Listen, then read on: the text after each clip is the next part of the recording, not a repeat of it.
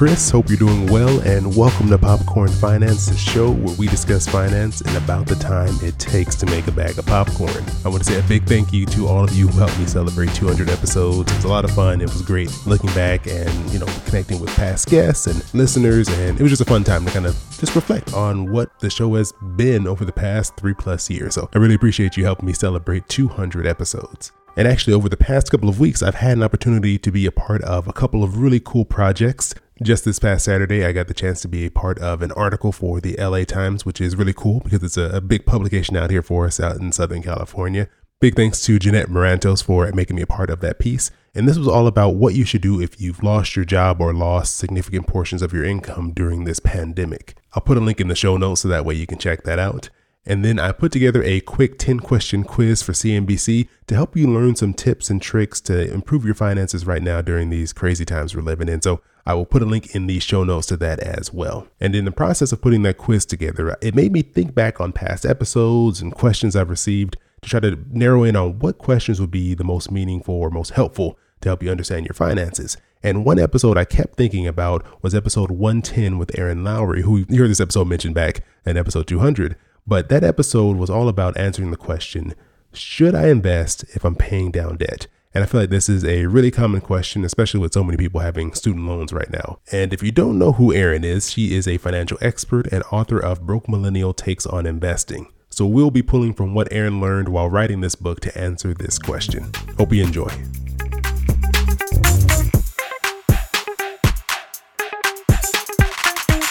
For today, I was going to pull one specific part of your book that I really thought would be helpful to listeners. And that was on the topic of, should you invest while you're in debt, specifically when it comes to student loan debt? Because I think now at this point, it's almost safe to assume if you walk outside and point at somebody, they probably have some student loan debt sitting there somewhere. What for you is something that, people should consider if they have student loan debt and they also want to invest? What would be the first thing you would say they should look at? The very first thing is to consider a retirement plan. And one of the things that I want to say right up front is I am on a crusade, a campaign, whatever you want to call it, to change the language we use about retirement, because we say save for retirement, but really we're investing for retirement. And language has power. And I want you to say it that way because I want you to feel like, hey, I'm an investor. I'm investing in the market. So automatically it takes a little bit of that fear, a little bit of that intimidation out. So if you have student loan debt, but you also have access at work to a 401k or a 403b, and especially if there's an employer's match, that's a really easy way to get started. Maybe in the beginning, you don't have enough discretionary income and I probably shouldn't even call it discretionary. Maybe there's just not enough room in your budget to be putting 4%, 5% to get enough of the employer match. Start with 1.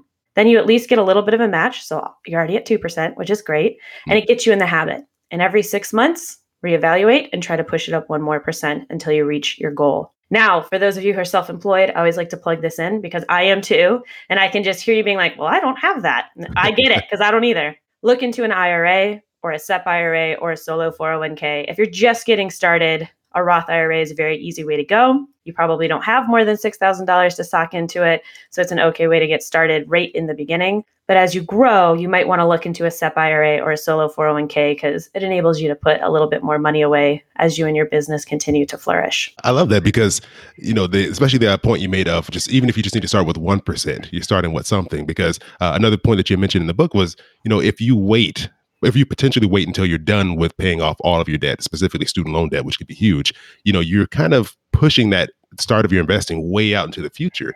And time is going to be one of your best friends when it comes to investing. It is your number one best friend. And the thing too with time is so many of us, you're on not a 10-year repayment plan, which is standard. You could be on a 20, 25 year because you might be on an income-driven repayment plan. And if you wait until you're in your late 40s to early 50s to get started, you've really lost a lot of the big advantage you have of being young. And that's not to discourage anyone who might be listening who is starting in their 40s or 50s, but it is to say that if you have the advantage of time, even if it's a small amount that in your mind sounds inconsequential, trust me, it does make a difference. And it's a good way to get started. I wanted to touch on this other item that you mentioned in the book, and you go into great detail on comparing interest rates. So, looking at the interest rate that you're paying on your student loan itself, and then also, what type of interest rate return you would get on your money that you're investing. And there's some great examples in the book that you really go through in detail to kind of show that comparison. But we'll try our best to maybe give like a simplified version here.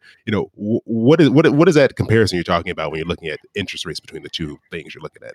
Yeah, I think even before that part in the book, I say like buckle up because that's how it feels in that part of the book. It is a lot of number crunching. And that was more just to illustrate a point. I think the interest rate part is the most critical when you're doing the math on how to be investing while you carry debt. When you have consumer debt, and by that I usually mean credit cards, as do most people, or any sort of high interest rate debt, so 15%, 20%, 30%, you want to be paying that off aggressively. Because to be honest, the odds of you out earning that in the stock market, at least on average, is slim to none. So it makes sense financially to be ditching that high interest rate debt quickly. Again, caveat being employer match on a retirement plan that you want to be taking advantage of.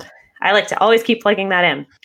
But you do want to be getting aggressively rid of that high interest consumer debt. But now when we reposition to look at student loans specifically, it's a hard question because you might be investing for retirement and then you're still paying off your student loans, but there's other goals that you have. And maybe you think, I want to be earning more than 2% interest rate on my savings account, or for some people who might still be in 0.01%, which please change. You need to be earning a better interest rate on your savings account. I totally understand and empathize why you want to invest in what we call a taxable account. So not a retirement account, a taxable account. So the problem is you got to do the math. What are the interest rates on your student loans? Because some people have higher interest rates. It could be 7%, it could be 12%, especially if you're looking at private loans. Sometimes those suckers have very high interest rates. And it still might make more sense to be more aggressive with your student loan debt. I posed this question to every single investing expert I talked to for the book, and almost across the board, the answer was 5% being the rule of thumb. If your student loans are under 5%, you know what? You can probably balance them in, again, investing for retirement. But if you also want to be investing in a taxable account, if you're under 5%, all right, probably mathematically can make sense. If your risk tolerance and debt tolerance emotionally allows you to do it, okay, go ahead, play around. One thing to consider is no one ever regretted paying off debt quickly. So it totally depends. Totally depends on you, your risk tolerance, your debt tolerance. And if you think like, hey, I'm just going to put money away for retirement, other than that, I'm focusing on my student loans, that's also an okay answer. So you have to do the math, and you also have to do what's best for you and your mental health.